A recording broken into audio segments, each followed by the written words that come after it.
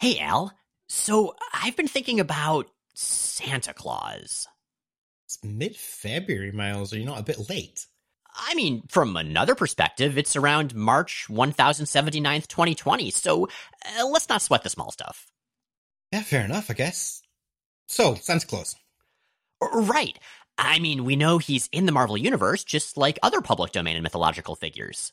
Like Dracula. Did he ever fight Dracula? I don't think so, although I would totally read that.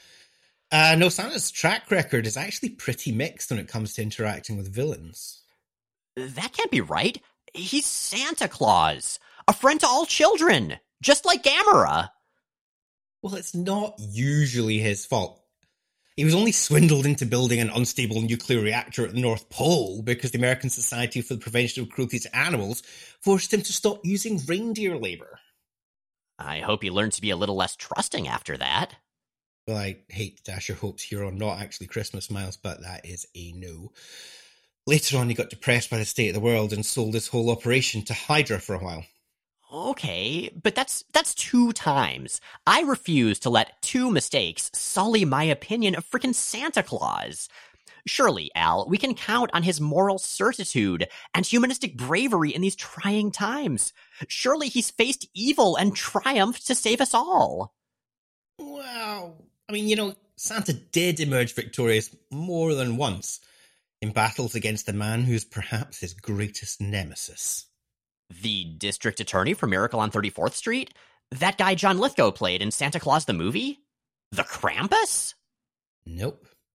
Adolf Hitler. What?!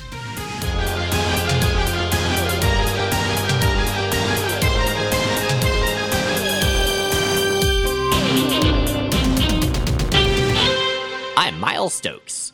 And I'm Al Kennedy, filling in for Jay Edison while he's on parental leave. And we are here to explain the X-Men. Because it's about time someone did. Welcome to episode 401 of Jay and Miles Explain the X-Men, where we walk you through the ins, outs, and retcons of comics' greatest superhero soap opera. And welcome to another transitional episode, because we are having creative teams shift left and right. What do we have on the plate for today, Al? So today we're talking about Generation X, where we're moving away from the classic Generation X creators for the last time, and we're moving into, well, an unexpected choice of new writer, I would say, probably. Larry Hama, who people may know from things like G.I. Joe, where he wrote G.I. Joe for basically ever, and he gave loads of them their names and their personalities and things like that. And also Wolverine, where he did a good long run on that as well, where it was fun. It was dumb, but it was fun. And I'm not sure anybody would ever have picked him for Generation X unless they were drawing, bingo balls out of a pot or something. Right. I mean, the main thing I remember from his Wolverine run is that he writes Wolverine like an old-timey prospector. Wolverine sounds like your delightful curmudgeonly murder grandpa. And that's not the writer that I would necessarily pick for a bunch of teenagers. That being said, I love Hama's writing style, so coming into this, I was pretty optimistic. And having read through this strange collection of issues, I'm still not really sure what to make of the whole thing. This is my first time reading any of these issues. So I was coming into this completely fresh. And I have to say, it was not what I was expecting. And I'm not necessarily sure that that was a good thing.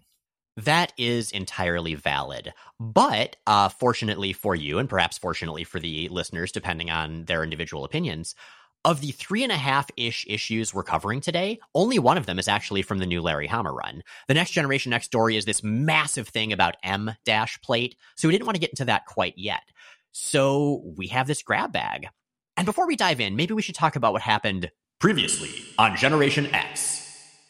So, there have been multiple generations of mutants in the X books over the years. First generation, obviously, the X-Men. Second generation, the New Mutants. Third-ish, depending on how you cut it, were Generation X. They're not part of Xavier's actual school lineup, though. They're never part of any of his graduating classes, because they never grew up under the tutelage of Professor X himself. Their headmasters are former X-Man Banshee and former villain Emma Frost. And instead of being at the school at 1407 Graymalkin Lane in New York, they are at the new Xavier School in Massachusetts. I have to say, as a child of 13 or whatever, I was 14, reading these comics in Scotland with little to no knowledge of geography, they could have told me that, one of them was in Salem Center and one of them was in Massachusetts, and I would have been like, okay, are they 2 miles apart? Are they 5,000 miles apart? I have literally no frame of reference whatsoever. But as I got older and I realized that Emma Frost's accent, apart from anything else, seems to be Bostonian but hiding it, it makes a lot more sense that she would pick some of the nicer, leafier parts of Massachusetts to set up her academy. I do love when a writer can get across, has an accent, but hiding it. Usually, as far as we get in comics, is I don't know what Gambit is doing, but I assume it is vaguely related to Louisiana. Yeah, exactly. But the team themselves are Jubilee, former X-Man, Cannonball's ambitious sister Husk, the agreeable, if thus far fairly poorly defined, Synch, cynical former gang member Skin, mopey goth Chamber, and arrogant, perfect, and slightly odd M. Or maybe one more student than that, because in a fight that the team got into at the end of Operation Zero Tolerance, M was buried under a bunch of rubble and was later found underneath that rubble to actually be 2 young twin girls. Yeah, the fact that M is basically 2 kids in a big coat trying to sneak into the cinema has always been a terrific plot twist from my perspective. Like, I would just love to see more of that. Like, they just break up and run around causing havoc and like Thing 1 and Thing 2, and then they just recombine into this statuesque genius bruiser. And now I just want to call the 2 twins Thing 1 and Thing 2. I mean, easier to remember than Claudette and Nicole, Yvette, something like that. Something French. Amelie and Boeuf Bourguignon, something like that. No, canon. There we go.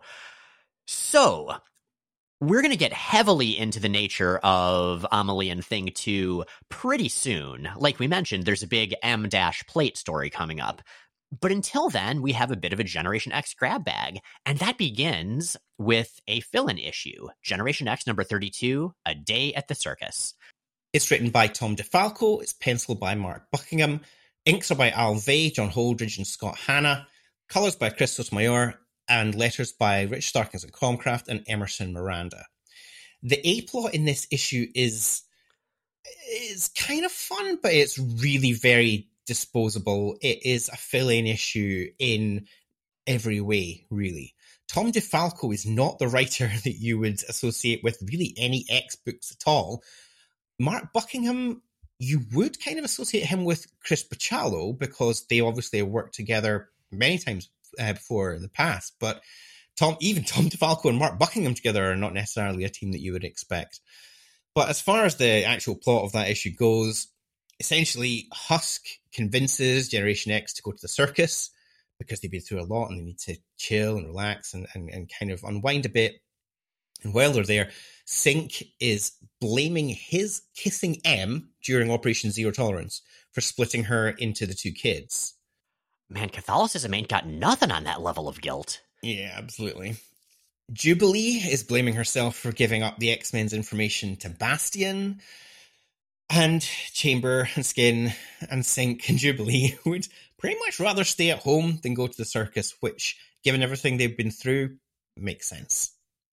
As Jubilee herself says, "But that ain't in our script." So they get to the circus, and of course, if you're in the Marvel Universe and you're at a circus, you will encounter the Circus of Crime, who are hypnotizing the audience to steal their stuff. It's a very easy fight for Generation X. They beat the Circus of Crime, they convince them to go legit. It's an extremely Route 1 story, but under Mark Buckingham's pen, it actually has a bit of charm. It is by no means an essential bit of reading. But meanwhile, On Muir Island, we see two characters together that we haven't seen together in ages, that being Banshee and Moira MacTaggert. They were in a relationship for ages. Banshee lived on Muir Island with Moira, presumably having all sorts of wild, passionate sex together, as Jay and I have talked more about than probably anyone ever wanted to hear. And that was the case until Banshee left to go found Generation X. And since then, we've barely seen them interact. Yeah, Banshee has gone back to Muir Isle to visit with Moira to talk about the M twins. He's wearing his usual Larry Bird Celtics jacket, which is great. It's a style icon at this point. And he's come to visit Moira and see how she's doing. And also, he's not sure if M is right or not. Whether this merged teen state is actually what she's supposed to be like, or whether this is just weird. He thankfully didn't actually bring the girls with him because Moira has the legacy virus. Let's not forget he's running an X-Men related school, but he's not that much of a child endangerer. There's a panel in this actually weirdly where Moira looks incredibly happy when she says she's carrying a parasite. It's a very bizarre moment. You know, even an artist like Mark Buckingham can't get it right every panel. But this transitions to the two of them talking about what is perhaps the bigger thing, Moira's infection. The fact that Moira has what thus far seems to be a terminal illness. And she tells Banshee, I have my good days, and I try to keep a stiff upper lip during my bad ones. I'm so happy to finally have a Scott on the show to do Moira's lines. I think that's the first time they've been done even vaguely in the right direction. Well, I have to say that they're still not in anywhere near the ballpark of right, but at least when I do them, it's not offensive. Except to other Scottish people. You know, that's an improvement. We'll take it. Yeah, and Banshee himself is pretty sure that actually all Moira really needs is a bit of a break. He is quite keen to make sure that she is taking care of herself. And while he's ostensibly there to make sure that there's nothing particularly wrong with the M girls, he's really there to make sure that nothing is wrong with his M girl, Moira. As he says, what do you say, lass? How's about we try for another giggle or two? She is very resistant to this because her research on the legacy virus is critical. And she mentions this thing about how X-Man and Cable have got very similar DNA. For such a long time, that looked like where they were going with the legacy virus. Like Strife had planted the antidote in his own genetic code or something like that. But no, eventually it just became Colossus being sad about something. But he says he misses her. And so they decide, well, fine, let's go off for a picnic on a cliffside and kiss and be adorable. And it's pretty great. And we actually will see more of the Gen X cast on Muir Island over in Excalibur, which we'll get to soon. But here's the thing. We were looking at this issue, and like you said, Al, the circus story, it's fine, but there's really nothing too special about it. So I was thinking, what about circus-related fill-in issues the podcast has never covered that at least have the advantage of being utterly bananas? And that reminded me of New Mutants number 92, When the Carnival Comes to Town, written by Dwight Zimmerman, penciled by Bob Hall, inked by Jeff Albrecht, colored by Nel Yomtov, lettered by Michael Heisler. So we promised to cover this issue back in Jay and Miles Explain the X-Men, episode 147. That was back in early 2017. And we never did. And thus, all these years later, here we are. This is the plot line, the 12, essentially being picked up, isn't it? This is the dangling threads from earlier episodes of the podcast. Exactly. Hopefully it'll be less of a disappointment than the 12 turned out to be. But listeners, you be the judge. So as for the creative team, Dwight Zimmerman, he did a bunch of random stuff for Marvel. He also did the Pirates of Darkwater comic. Do you remember that show at all, Al? I remember Pirates of Darkwater. The only thing I remember about it is that the main character was called Ren, I seem to remember. And I really, really wanted the Pirates of Darkwater toys when they came out. And I remember seeing them in a shop and thinking, wow, those look like really bad toys, but I still want them. And I was never bought any Pirates of Darkwater toys. And I have to say that I think that I dodged a bullet on that one. That may be true. My experience was that I would only ever catch like the tail end of an episode, and I never knew what was going on plot wise, but it always seemed like there was this big complicated thing going on. That happened as well with a show called Spartacus and the Sun Beneath the Sea. It was this French cartoon that I would only ever catch tiny little bits of the apparently very complex plot. I don't know if it really was or not. But anyway, Dwight Zimmerman, I guess, would probably know a lot about the Pirates of Darkwater. As for Bob Hall's art, it kind of reminds me of John Bogdanove at his early 90s sloppiest. Like, characters have weird proportions and mostly blank backgrounds, but I also kind of love it. Yeah, it's actually terrific. It's such a different take on these characters than how they were being portrayed at the time, because obviously at this point in time, the New Mutants were generally under the pen of Rob Liefeld, and whatever you think of Liefeld's art, it certainly is very distinctively his style.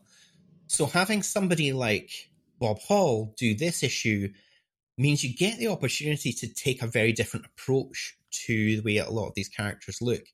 Cable in particular in this issue he's much more slimline, he's much taller, he almost looks kind of Bowie-esque in places. You are not wrong. And those are not two people I would ever expect to have anything in common. No, one of them is this strange messenger from another time who came back and died and hopefully will be resurrected at some point. And the other is Cable. Well, Cable and Wolfsbane are currently dodging lasers in the Danger Room. Wolfsbane in this opening splash page looks like, and UK people and Twitter people will be with me on this, and everybody else might just have to hang on for a moment. She looks like Hacker the dog from UK children's television. Hacker the dog is a puppet who presents links between kids' shows, and it looks almost exactly like Wolfsbane on this first page. He was subject of a meme last year where he was talking to, a clip went around of him talking to one of the presenters, and he was snorting at something, and she's like, what? And he says, we're just normal men. Just innocent men. And caused the human presenter to corpse so entirely that she couldn't breathe, her face was red, like she was just crying with laughter as this puppet continued to kind of improvise around her, because otherwise it was just going to be a completely dead link. Anyway, Hacker the dog. Bit of British culture there for you. I had no idea about any of this. Delightful. Yeah, so he's got a great way with the way these characters look on the page, but he has a lot of charm to the way he draws as well. Like, I love the way he does Richter in this issue. I love the way he does Boom Boom. I love the way he does... there is a guy later on who is an animal trainer who we will come on to, but he makes him look like the character find of 1990 or whatever this was. Oh, yeah. There should have been a trading card for that guy. I mean, there probably was. Let's be real. So this was, as is, from about 1990-ish. It was early on in the days of Cable leading the New Mutants. And so Cable and Wolfsbane have not really felt each other out that much. They're not used to each other yet.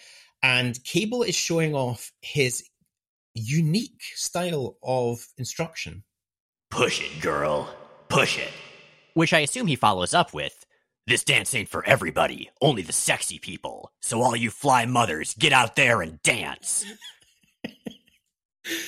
Listeners, I know only certain of you from a certain era know what the hell I was just talking about. The rest of you, you didn't miss much. Well, Wolfsbane, it turns out, is actually keeping up pretty well with Cable, so he decides he needs to kind of step it up a little bit. So he surprises her with a new scene, which is a giant clown that tries to step on her. And Wolfsbane freaks out, like more than you would normally freak out when a giant clown tries to step on you. Yeah, because it turns out that apparently Cable regards this as the case of the corrupted carnival. Okay, why don't the New Mutants name all of their missions this way? Like, the case of the Roman rapscallions? The case of the Brobdingnagian bear? The case of the satanic sorceress? The case of the dramatically deceased Doug? Oof. In the case of the Surly Cyborg. Like, seriously, Marvel, I know there's the Epic Collection thing. Retitle all of them, please. Yes, the New Mutants case files. This is what it should be. Just make it sound like it's some kind of Nancy Drew spin-off or something. Anyway, so it's time to flash back to Reign's trauma, by which we mean flashback to a fill-in story from their past. So this fill-in story within this issue, this was a vacation they took soon after Inferno, but like Mirage, Warlock, Rusty, and Skids aren't there. This lineup is actually more like the one from the Framing story set in the early 90s. It's ambiguous, but it also kind of doesn't matter. In this case, they're on vacation in Kentucky, near where Sam grew up, where Cannonball grew up. And Cannonball's mom has taken Cannonball, Sunspot, Wolfsbane, Richter, and Boom Boom to a county fair. And this makes me realize more than anything how much I miss Boom Boom's design from this era, with like the giant pointy sunglasses and the big pink hair bow. This is just like my favorite Boom Boom from around here. She looks amazing. They should absolutely bring back those sunglasses. I mean, we do know that on Krakoa, the editorial rule is that the X-Men can wear any costume they've ever worn, so Tabitha totally could. Yeah, I think they should have less of her wearing Next Wave jackets and more of her wearing massive scrunchies. Yes, and suspenders. So the kids are freaked out at first and then delighted by all of the various tame circus animals being trained by the guy we mentioned before, with his long hair and bare chest and big smile. He should be, like, they should just bring him back and have him join the X-Men and maybe lead the X-Men and get several spin-off titles. He could be the new Deadpool. Seriously, just get rid of Deadpool. Replace it with this guy, whose name I can't really remember. Sebastian, I think. That seems about right. Boom Boom's freak out is the most delightful one because she's Boom Boom. Yeah, she says yeep, which not enough people do. Wolfsbane, this is past Wolfsbane, not Wolfsbane who's pushing it, girl pushing it. She's hypnotized by a nice-smelling teddy bear, which is a prize at a rigged throw baseballs at bottles game. Boom Boom is unimpressed. She loves that cheap, stinky thing. Weird. Yeah, people say that to my wife a lot. After Boom Boom uses her time bombs to blow the whole thing up, she just wants to find a ride that'll get them good and sick. But Wolfsbane's not feeling so hot, so Richter goes with her to the medical tent to see what's going on. And it turns out that actually the medical tent is just part of the trap that this entire circus actually is. They're drugged by the circus folks when you get there, and we find out that the circus folks are actually Skrull slavers who are looking for interesting humans to sell as slaves. The Skrulls, of course, are the pointy-eared green aliens with weirdly wrinkly chins who are known for shapeshifting and thus infiltrating places. Right now, they're actually trapped in the forms they were in at the time due to a hyperwave bomb being detonated in some Avengers and Fantastic Four comics of the time. So the fact that, like, you know, they are there as Sebastian, the shirtless man, and the nurse, and a clown. I guess they were just doing some circus roleplay when that bomb blew up. Yeah, they made a face and the wind changed and it stayed that way. Like, almost literally. Cannonball, Sunspot, and Boom Boom, though, have no time for looking after their friend. Instead, they head over to the House of Horrors, despite Sam's misgivings.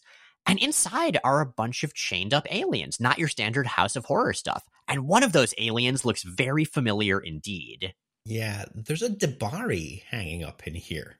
These are the broccoli people that Jean or Phoenix or whoever it turned out to be managed to massacre an entire planet of. Yeah, so that makes this doubly tragic. Like, the Debari planet was destroyed, and then one of the only survivors is chained up in a Skrull circus trap. Upside down. It's terrible. An alien in a baseball cap tries to grab Boom Boom. She ducks out of the way, yelling, "Whoops, low bridge!" This comic is like, I mean, it's not amazing in general, aside from being gloriously bizarre, but its Boom Boom is just straight up perfect. No notes. The alien does grab her because the boys are distracted looking at a display of very tiny people under glass.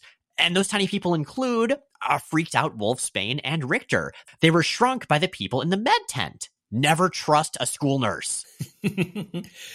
I love the fact that Richter's powers still work. And not just that they still work, but they still work in proportion to the size that he is. So normal size Richter, of course, would be able to cause all sorts of big earthquakes and chaos and things falling into holes and stuff like that. This Richter basically turns the entire room into one of those big leather chairs you get in airports where you have to put like £1 in and it'll just massage your butt for a minute. You know, if Richter ever needs a little spare change, he could just do this as a side gig. Exactly. Go and sit on my knee. Just vibrate briefly. I guess that could be used for all sorts of things. I don't know. We'll ask Shatterstar. So the heroes all managed to use their powers to just barely defeat the Skrulls, including all of the circus animals, who it turns out are not tame. There's just also Skrulls who were animals at the time. I love that detail. I love the fact that they can all talk as well. But because they're around humans so much, they must have to not talk. Like, as soon as they get out from their nightly circus gig that they're doing, they must just go backstage and just be like, oh, did you see that one? It kept stroking my fur. Oh, the people, honestly, I must go and shower. They're just incredibly precious, like, theater people. I want to read a comic about these folks. Yeah, well, one of the really interesting things about the Skrulls, I think, is that they had a brief and unexpected spin-off called the Skrull Kill Crew, which some people may remember, which was written by Grant Morrison and Mark Miller, and it was drawn by Steve Yoel, and it was a sequel to Fantastic Four issue 2. At the end of which a bunch of Skrulls get stuck in cow form. And as it turns out, years later, the cows have been massacred. They've gone into the food chain and people have got basically mad Skrull disease. And so there's this group of people who have got superpowers and are also dying as a result of having eaten Skrull burgers. And they had a limited series of 5 issues. They came back in Avengers Initiative during Secret Invasion. They had another mini-series not that long after that, but in general, they've not been seen around very much. I mean, most of them did die as part of the storyline, but still, interesting thing that Skrulls get stuck as animals way more than you would think. It's true. Or is it one of those things where it actually is rare, just like it's rare for someone to be a superhero? It's just that it's more interesting, so that's what you get the comics about. There's just plenty of Skrull civilians just going around being accountants or whatever. We just, never get a 4-color punch fest about them. Exactly. True tales of double-entry bookkeeping would not sell quite so well. I mean, I might buy it. At least one issue, just to give it a shot. So long as they're true tales. Boom Boom is very pleased because being in a brawl means that she's allowed to blow up whatever scenery is nearby, according to Western movies, which she believes that may be some motivated reasoning, but that's our Tabitha. The Skrulls, for their part, assemble all the circus buildings into a giant rocket ship and fly away, presumably into whatever miniseries is currently being devised by listeners of this very episode right now. It's like a Carney Voltron. It's amazing. It just all clips together like the greatest transformer that never existed and flies off into space. Absolutely wonderful. It is. But unfortunately, one Skrull didn't make it. There was one Skrull who was transformed into a mouse, and that mouse is watching in the present day back in the framing story as Cable marvels at Wolfsbane's endless hope at believing some things must be pure, even if circuses have a weird habit of being run by either Skrulls or the Circus of Crime. Yeah, that Skrull never turns up again. One of the Skrulls describes the carnival as being a sophisticated trap. Now, I will begrudgingly allow them trap, that's fair enough, but genuinely, if this is their idea of sophisticated, then I mean, I can see why Elijah Laserfist never brings it up in conversation. Okay, let us once again acknowledge, even though this takes us further afield from Generation X, that Elijah Laserfist is perhaps the greatest name in the history of any universe, Marvel hours or otherwise. It's excellent. She's basically the Benedict Cumberbatch of the Marvel universe. Yes! Thunderclaw Bandersnatch. So there you have it, a random New Mutants fill-in to replace a random Generation X fill-in. Both circus-related. What are the odds? But as we say, we've got Larry Hama's first issue of Generation X to pick up on now, and that is Generation X issue 33, Thieves in the Night. This issue is indeed written by Larry Hama, penciled by Steve Harris, inked by Scott Hanna, colored by Marie Javins and Michael Higgins, and lettered by Richard Starkings and Comicraft and Emerson Miranda. So yeah, Scott Lobdell's Generation X run is over. He was one of the creators of the book and on it for a very long time. And after a 3-issue stint covering Operation Zero Tolerance by James Robinson, here we are with Hama. Yeah, the creative team on this book is Hama, Hannah, and Harris, which kind of suggests that Mark Powers is hiring creators in alphabetical order. That may explain some things. So the issue opens with Emma driving the 5 current Generation X members into town for a meal after burning dinner. But wait a minute. We know that canonically, Emma Frost is a terrible cook. Remember when she was brainwashed by Onslaught and tried to make ketchup and cheese omelets for the kids? It would be very Emma to say, well, obviously that was only because I was brainwashed by Onslaught. Give me another shot at doing this and just destroy another dinner. Emma Frost, you tried. Probably. And the character's writing here it's a little strange. It's a bit much, I guess would be the way I might put it. Skin is telling jokes about women, as a species, that he, quote, downloaded from the net. And Husk is being a little over the top, saying, some of us are not amused by your juvenile sexist attempts at humor. It's like the various characters have been just distilled down to a personality trait or two, which after the runs we got, both from Lobdell and briefly from Robinson, does feel like a step down. I hope that Hama gets the characters' voices better as this run continues. We'll see. Emma gives the kids various different options of where they might like to go. They all decide that the diner is the number one choice.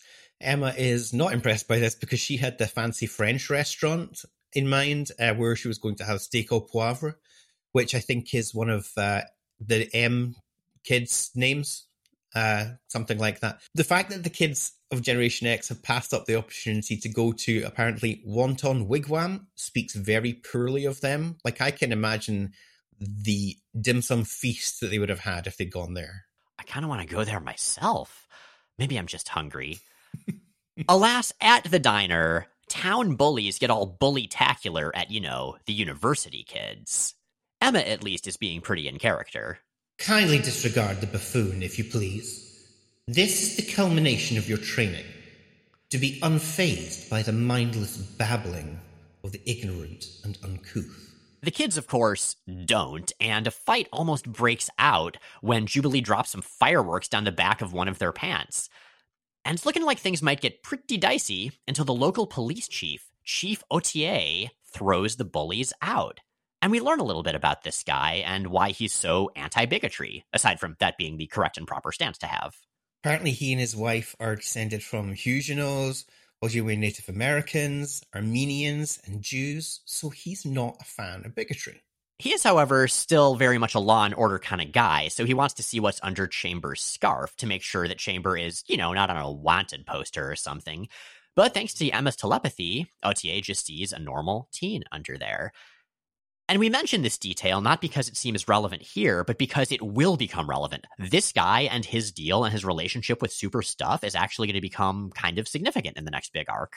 The bullies at this time are reassured by the fact that their co-bullies are doing crimes, though, because there are some other teens at work in this town that have slipped in through the school's gate, broken in, and are robbing the place. After deciding not to stick all the residents' toothbrushes up their butts, really, they wander toward the med lab to see if they can steal some drugs. Unfortunately, that's where the twins, Thing One and Pumpernickel, are sleeping. Emma is really not shaking off this bad at looking after kids thing by leaving them twins with a razor-sharp girl, is she? Because she's left Penance in charge. She has, and we didn't mention Penance as one of the students in our previously on. I always go back and forth on how much she counts as one, but indeed, she is a bright red, razor-sharp girl wearing strips of leather and buckles like she's a Final Fantasy protagonist who was found on the school lawn in Gen X #1. She doesn't speak. It's unclear how much she does or doesn't understand the people around her, but she does at least seem to have a very good heart and be very protective of the people that she cares about. Also sharp. She's going to be playing a very big part in M's story over the next little while. And because she's such a great design, I think, really, she gets to hang around in various incarnations as a character inhabited by different people, essentially, for a number of years after this. Still now, in fact. So when Generation X get back to the school, they discover they've been robbed, and it's a lot of stuff that's important to them. We have Emma's jewelry, Sync's life savings, Chambers' CDs, Husk's diary, Skin's sentimental box of stuff, which is to say his handgun in a cigar box, and Jubilee's cowboy hat. Oh shit, that is the cowboy hat that Logan gave her when he left the X-Men in Wolverine number 75, which just makes me miss reading a much better Larry Hama comic. These kids who have robbed the place say that one of the things that they have stolen is some fat beets. Now, there is no way on this earth that Jonathan Starsmore owns anything that could be described as fat beets. What do you think he does listen to? The Cure. Exclusively The Cure and possibly like Fields of the Nephilim. That is objectively 100% correct. You're totally right. Thankfully, the twins themselves are okay. They have been moved by Penance, very carefully, I assume, into an armoire, and she's watching over them. And the team knows that Penance doesn't speak, but they try to see if she can get any kind of a clue as to who did this, who stole their stuff. At which point, she pulls out a magazine with Bill and Hillary Clinton on the cover. Yeah, Skin can believe it. He's a little cynical about it, but as he says, Nixon did it. Why not Clinton? Jubilee at that point invites Skin to, and I quote, chomp down on a reality biscuit, which sounds like something from a super earnest anti-drug special. Maybe she's just peer pressuring him. Maybe that's what Larry Hama should be writing at this point in his career. It turns out, though, no, it was just some kids in Clinton Halloween masks, not actually Bill and Hillary. Although, I guess that would have given the Republicans another random thing to yell at Hillary about a little bit ago. The kids do follow the bullies, not Clintons, and mildly whomp them. And when the kids drive away from this fight, Chief Autier shows up to arrest them, knowing that they are bad dudes who have not tried to use their bad dude skills to rescue the president's daughter. So the that'd be Chelsea in this case. So Gen X get their valuables back, mostly, but they're missing Jubilee's hat, Skin's box, and Husk's diary, which she is claiming is a textbook. The missing bully still has those, and the missing bully is, in fact, Chief Autier's daughter. So at this point, the Gen X gang are literally 6 characters in search of an Autier. Al, I don't know if you're fired or if I want to give you this job permanently. Wow! Yeah, sorry everyone. But meanwhile, there is another B-plot running, which is to do with Emplate and his little sidekick stroke Majordomo DOA, who are trapped in this pocket dimension together. So, Emplate and DOA have been villains in Gen X since the very beginning. Emplate, we know, is M's brother, and also has one of the best character designs in all of 90s comics. He's this big, hulking dude with jagged spikes of hair and a big gas mask and shadows and mist all around him. And his hands have these little mouths in them, and it's real creepy. DOA is just a tiny little trollish man wearing a chauffeur's outfit. But they are trapped in the dark pocket dimension that Emplate has always been trapped in since his mutant powers manifested. He tries to sup on the genetic marrow of mutants in his brief excursions out to allow himself more excursions out, to escape this place of pain. And we haven't really seen much of this dimension. I like this version of it. It's just a very dark room with an old overstuffed chair in it, a small uncontained fire in the middle, and random old-timey portraits on the walls. It's very ill-defined and very just minimalistically representative of the real world, but mainly notable for its emptiness, for the fact that most of it is just void. Yeah, and I can't imagine it's an enormous amount of fun for the two of them, just hanging out there with only each other for company. This grandstanding villain who is prone to making huge villain speeches to the only person who is there, who's this little schlubby dude. And a little schlubby dude who is really not nearly receptive enough to the grandstanding villain speeches. But they're going to find that they're distracted by something, at least, because a public bathroom door has randomly appeared in the wall. DOA points it out, but Emplate is not impressed. This had better be of sufficient import to warrant distracting me from my portentous reverie, idiot. And that's Larry Hama for you. Amazing. So good. I do love an appropriately overdramatic villain. Like, if you're gonna do evil, you might as well at least eat all of the scenery as you're eating kittens or whatever. Exactly. So this door opens and tumbling out of it comes a woman in a dominatrix outfit and a rat with a smiley face on its butt who have come to propose an alliance to Emplate. These are Chimera and Dirtnap, respectively, who were minor villains from Hama's Wolverine run. And we're going to see a lot of little bits and pieces imported from the Wolverine run, usually, I think, to the credit, because some of that stuff was bananas in the best way. Absolutely. This bathroom door was, in fact, a warp chamber that can go between dimensions. And this intrigues Emplate because, remember, him escaping this dimension tends to be pretty agonizing and require a great deal of genetic marrow. So between Emplate and Chimera and Dirtnap, there may be some kind of deal to be done where effectively one of them's got the means and one of them's got the method. And we'll see that come about in the next few issues. In the meantime, this issue itself doesn't feel that consequential. It feels a little bit like a second fill-in issue. It really does, yeah. I mean, certainly this part with Emplate is going to be a big deal, but it's like a couple of pages.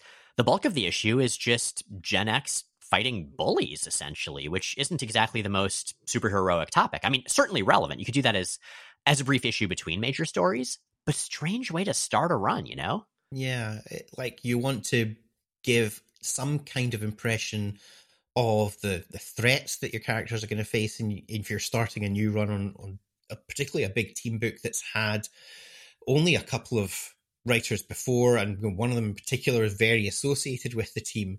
But Hama is playing it much more low-key when he comes in here. He wants to show the group interacting with each other.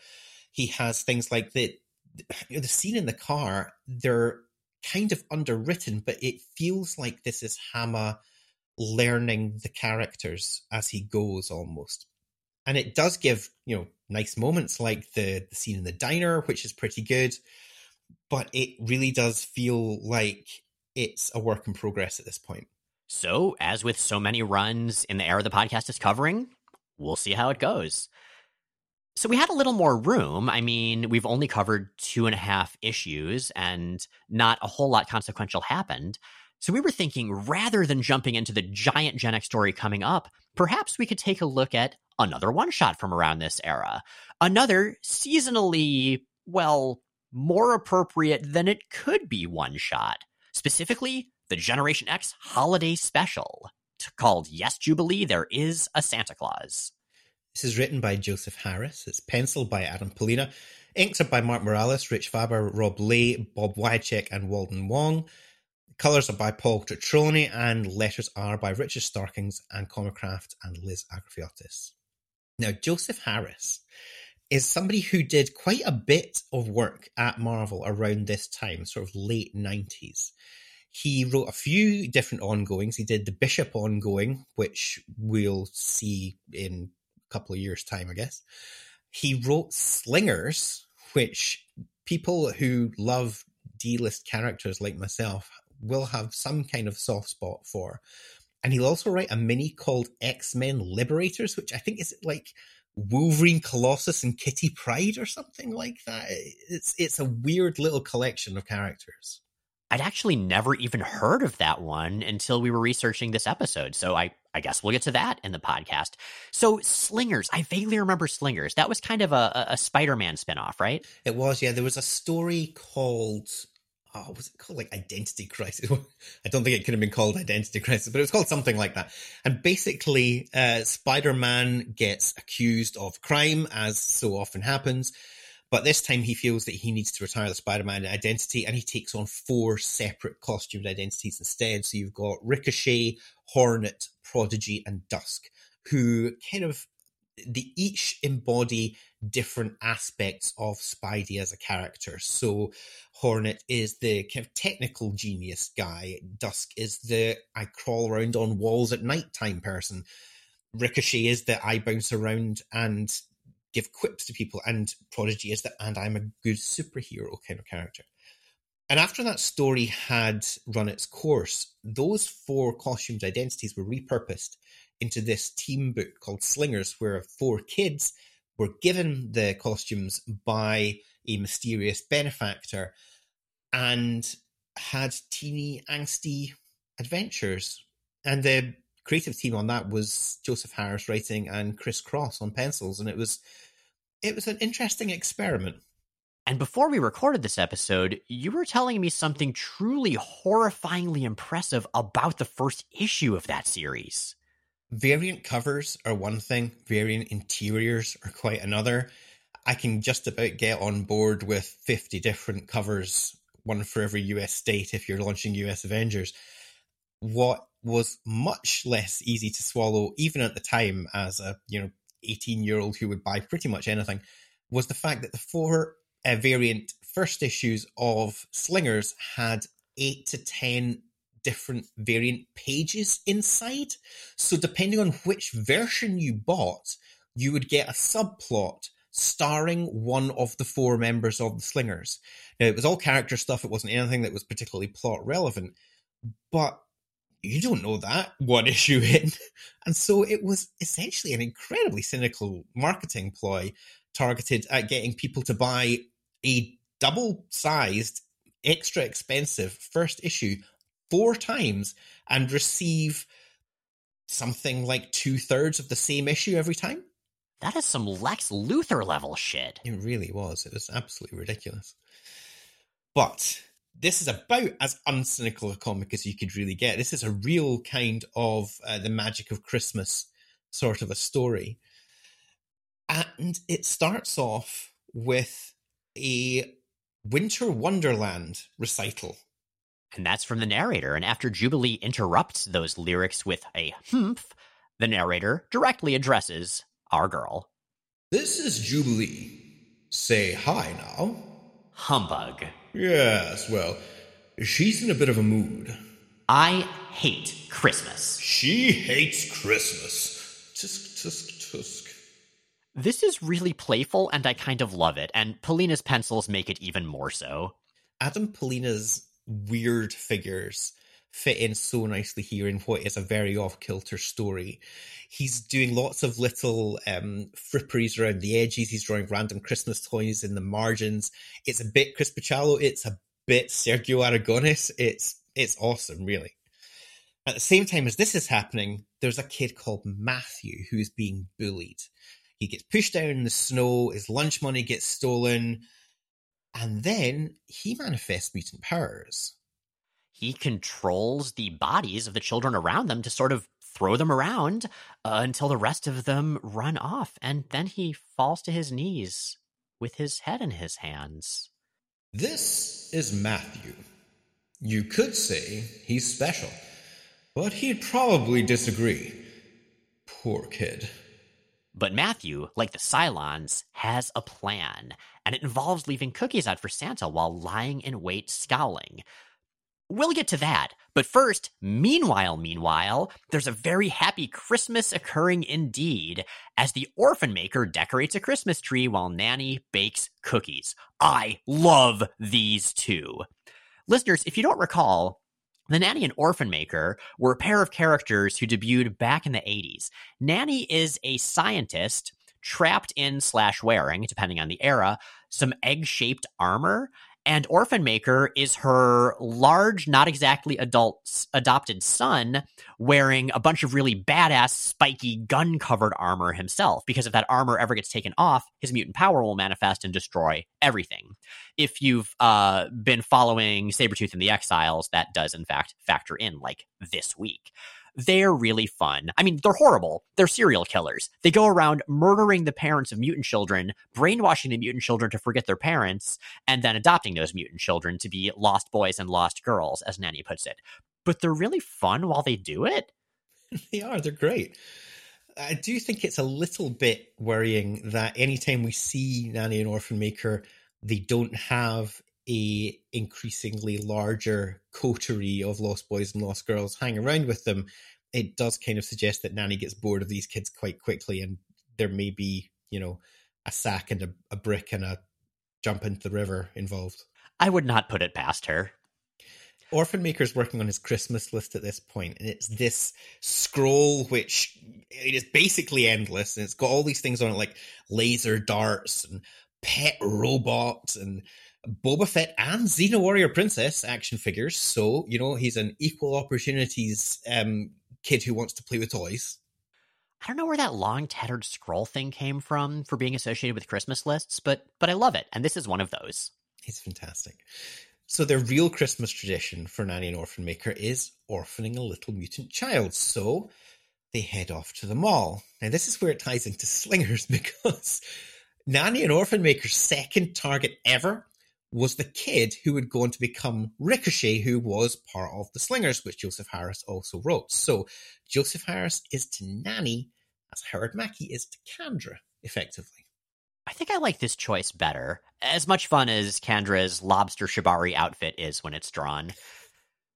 Meanwhile, Generation X, the stars of the comic, they're at the mall. Skin is waiting in line to see the big man, aka Santa, and he's being gently mocked by Sync and M for this, and, fair enough, they're ragging on their friend. It doesn't seem to be malicious. It's just a bit of teasing. It's a bit odd that M is in this, though. I don't know exactly where this issue sits and which version of M this is supposed to be. Yeah, I checked a couple of chronology projects online that try to put issues in order. They say that this issue takes place right in the middle of the M-Plate story, which would make no sense. So I figured, given that, we might as well cover it now. But unfortunately, that does mean we don't know which M it is. We don't know whether it's actual teenager or 2 children plus trench coat. It's fine. Husk is moping about the fact that her flights have been cancelled, so she can't go home. Jono is trying to empathise with that, but Husk does point out he wasn't going home anyway. But that doesn't mean I didn't want to, or at least that I didn't want to. I get that. Yeah, it's a relatable emotion, I think. But Husk is so mopey that she just wanders off just before Jono gives her a gift. So he just throws it in a bin. And that just ups the mope quotient even further. Jubilee is carrying a big stack of wrapped presents through the mall past various Adam Polina-drawn, strange-looking people. And when she trips and drops them and then sees a happy family all together, Polina just nails this mix of anger and sadness on her face. Remember, she is an orphan. Her family was murdered when she was a little girl. So all of this joy, seeing everything work out so well for everyone around her, kind of hurts. And of course, at that point, Orphan Maker comes crashing through the ceiling because it's a superhero comic, so we shouldn't dwell on the sad bits too much.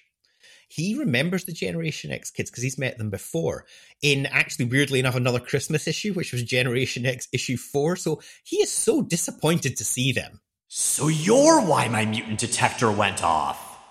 You're going to have to tell me where your parents live so I can off them later. Now, come on, guys. If we get home early enough, Nanny'll make cocoa. Orphan Maker is extremely disturbing. So, in previous appearances, sometimes it seems like he doesn't really understand that what he's doing to these parents is killing them. Here, he clearly does. I don't know. Which version of that do you like better? I like when Orphan Maker is sufficiently detached from reality that it's almost like we get a set of cheap headphones and they don't quite connect properly and you have to wiggle them around a little bit, and sometimes it makes the connection and sometimes it doesn't. That's the only version of Orphan Maker that I can really get behind, because if he knew all the time about what he was doing, then he would be completely irredeemable and I'd never want to read comics about him. However, if he didn't know at all, then he would just be kind of simple. Yeah, and there's a certain melancholy to that, but it can also be played for laughs a little bit, and that's a good mix. I like to laugh and cry. Orphan Maker's got this pixie dust, which he uses to knock out the Generation X kids. As he says about it himself, "We used to use it a while back, then we stopped. Then Nanny managed to get out of her egg suit, and now she likes it on again, and then we made some more orphans, and Christmas is tomorrow, and anyway, it's pixie dust." Generation X get captured is the upshot of the whole thing.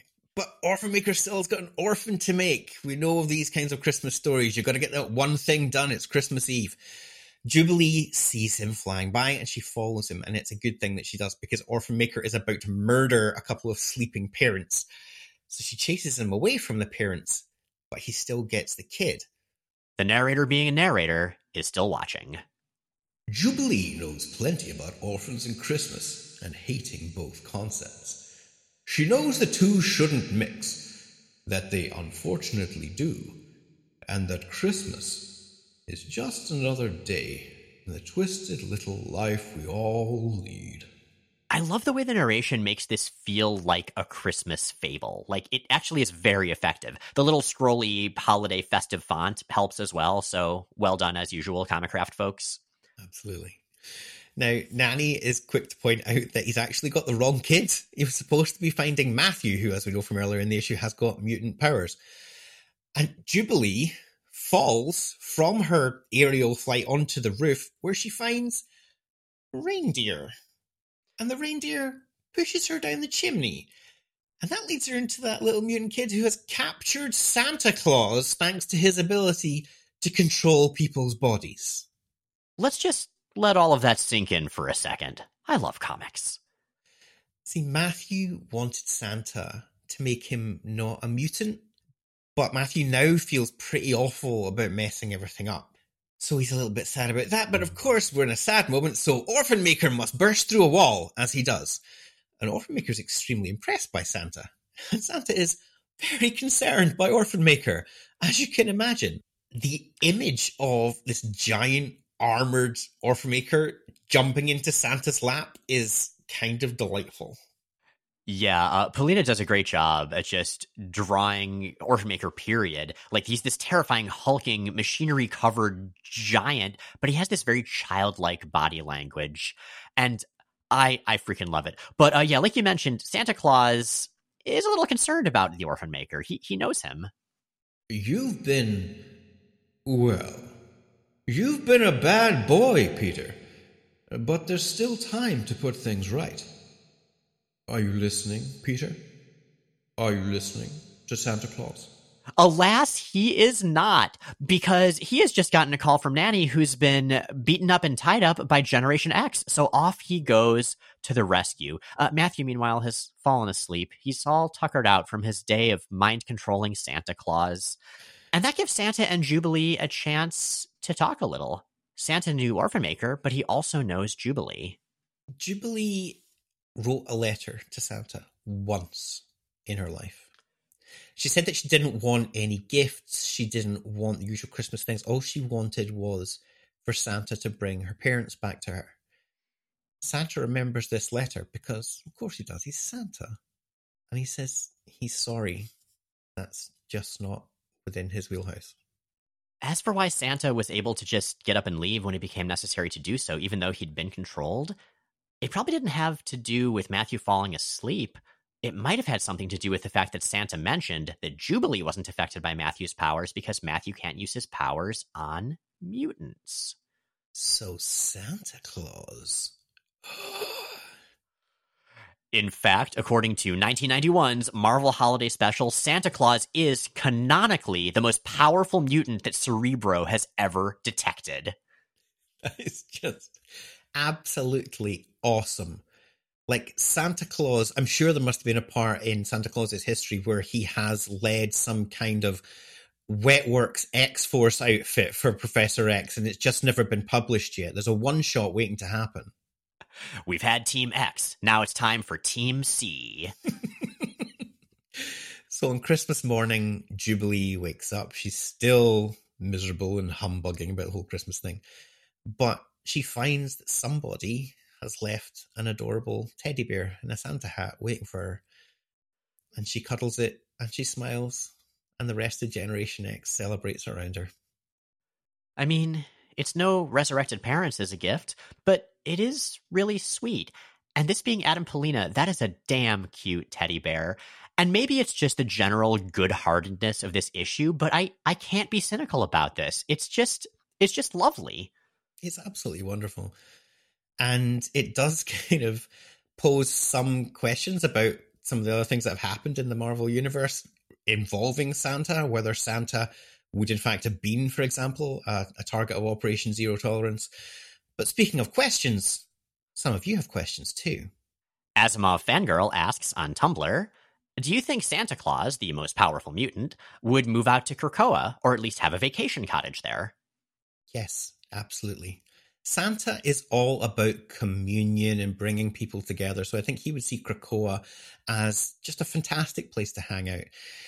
With the Summers house, obviously, being one of the habitats that is linked to Krakoa, Santa presumably has the equal and opposite, being the Winter Palace, where Santa and everyone who has vaguely Christmas or coldness-themed powers or, names or anything can live together. And his equivalent of the 3-door bedroom link-up that Scott, Jean, and Logan have got obviously is going to be Santa Claus in the middle with Emma Frost on one side and Iceman on the other.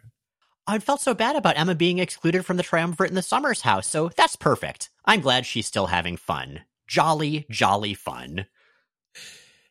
Probably not Captain Britain, asked on Tumblr. Are there any X characters who've been mischaracterized by writers in a way that make them more interesting than their conventional portrayal? So I don't know if I would use the word mischaracterized, because the nature of being an X-Men fan, or really a fan of any franchise that different creators periodically take over, is that you'll have more common versions of a character, but I don't know that there's an official version of a character. That being said, if I had to pick one character to answer that question, I'm going to have to go with Marrow from Cy Spurrier's X-Force. She was quite a departure in that book. She was way more unhinged, way more gleefully sadistic than she was even before, even in her Gene Nation days. But she was a great character. And that level of just being out there really did make the tragedy that had gotten her there, which we learn about in that run, all the more effective. Superhero comics, they can be subtle, but they certainly don't have to be. And sometimes they're at their best when they aren't. I think that would be an example of that fact. What about you, Al? Well, in terms of characters who are characterized in ways which aren't subtle, I think for me, you can't beat the way Magneto was written by Jim Shooter in the original Secret Wars, where rather than being this kind of tortured noble, I mean, this was around the time where we were really starting to see Claremont dig into Magneto as a character. We get to see a different side of Magneto, which is a side that lounges around in short dressing gowns and lies on chaise longue and drinks fruit cocktails and tries to chat up the Wasp. And he's an incredible version of Magneto. He is this weird Austin Powers version of Magneto. And I wouldn't want to see him like that forever, but, for a 112-issue storyline, that was fine. I enjoyed that. And maybe that was a precursor to one of my favorite versions of Magneto, written actually by Chris Claremont, which was when he was hanging out, wearing very little on Octopus Time and romancing Lee Forrester. A fine, fine side of Eric Magnus Lenger, Max Eisenhart guy. And with that, Jane Miles Explain the X-Men is recorded in Portland, Oregon and Edinburgh, Scotland, and is produced by Matt Hunter, who also arranged our theme music. You can find more of Matt's work at moon-talk.bandcamp.com. New episodes come out most Sundays on Apple Podcasts, Stitcher, Google Podcasts, Spotify, and at explainthexmen.com. Check out explainthexmen.com for visual companions to every episode. Our show is 100% listener supported. If you'd like to help us stay on the air and ad-free, check out the Patreon link at the top of explainthexmen.com. And please rate and review us on your favorite podcasting platform. It really helps. We're holding off on Hawk Talk until Jay's back, so no episode next week. But in 2 weeks, Excalibur faces both aliens and tragedy.